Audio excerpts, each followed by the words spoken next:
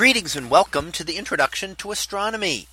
One of the things that I like to do in each of my introductory astronomy classes is to begin the class with the astronomy picture of the day from the NASA website, that is apod.nasa.gov/apod.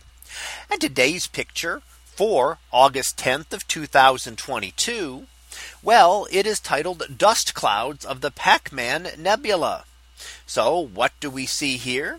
Well, this is a cloudy region of space, and clouds in space are not water clouds as they are here in our atmosphere, but are actually clouds of gases and dust.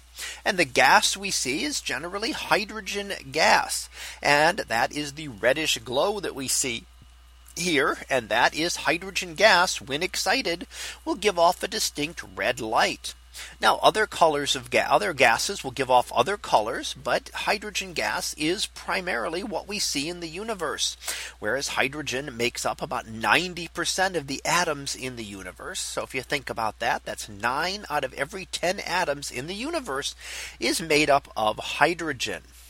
Now we can also look at other portions of this. If we were to look at other elements, they would be far hidden here. We wouldn't be able to see those colors, although we can sometimes use special filters looking in narrow bands of light emitted by specific elements to trace those elements within a nebula.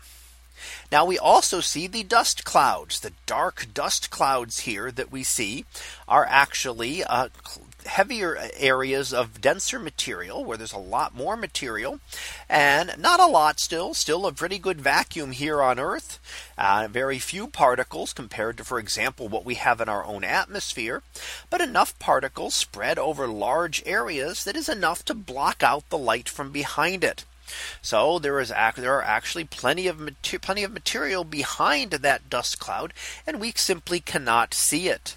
We can also see some other dark dust clouds scattered around, especially up towards the center and then towards the left hand side of the image, which are knots of material where stars are currently forming.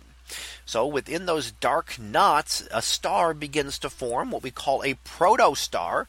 Not quite a star yet. It hasn't actually begun to ignite the hydrogen in its core by nuclear fusion.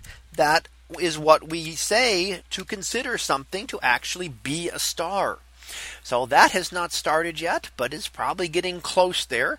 So over 100,000 years that will begin, and then the protostar will burst out of the cocoon and become a newborn star that we would then see. So a new star cluster would then be in the process of formation in this region of the sky. So that was our picture of the day for August 10th of 2022. It was titled Dust Clouds of the Pacman Nebula. We'll be back again tomorrow for the next picture, previewed to be magic meteors. So we'll see what that is about tomorrow. And until then, have a great day, everyone, and I will see you in class.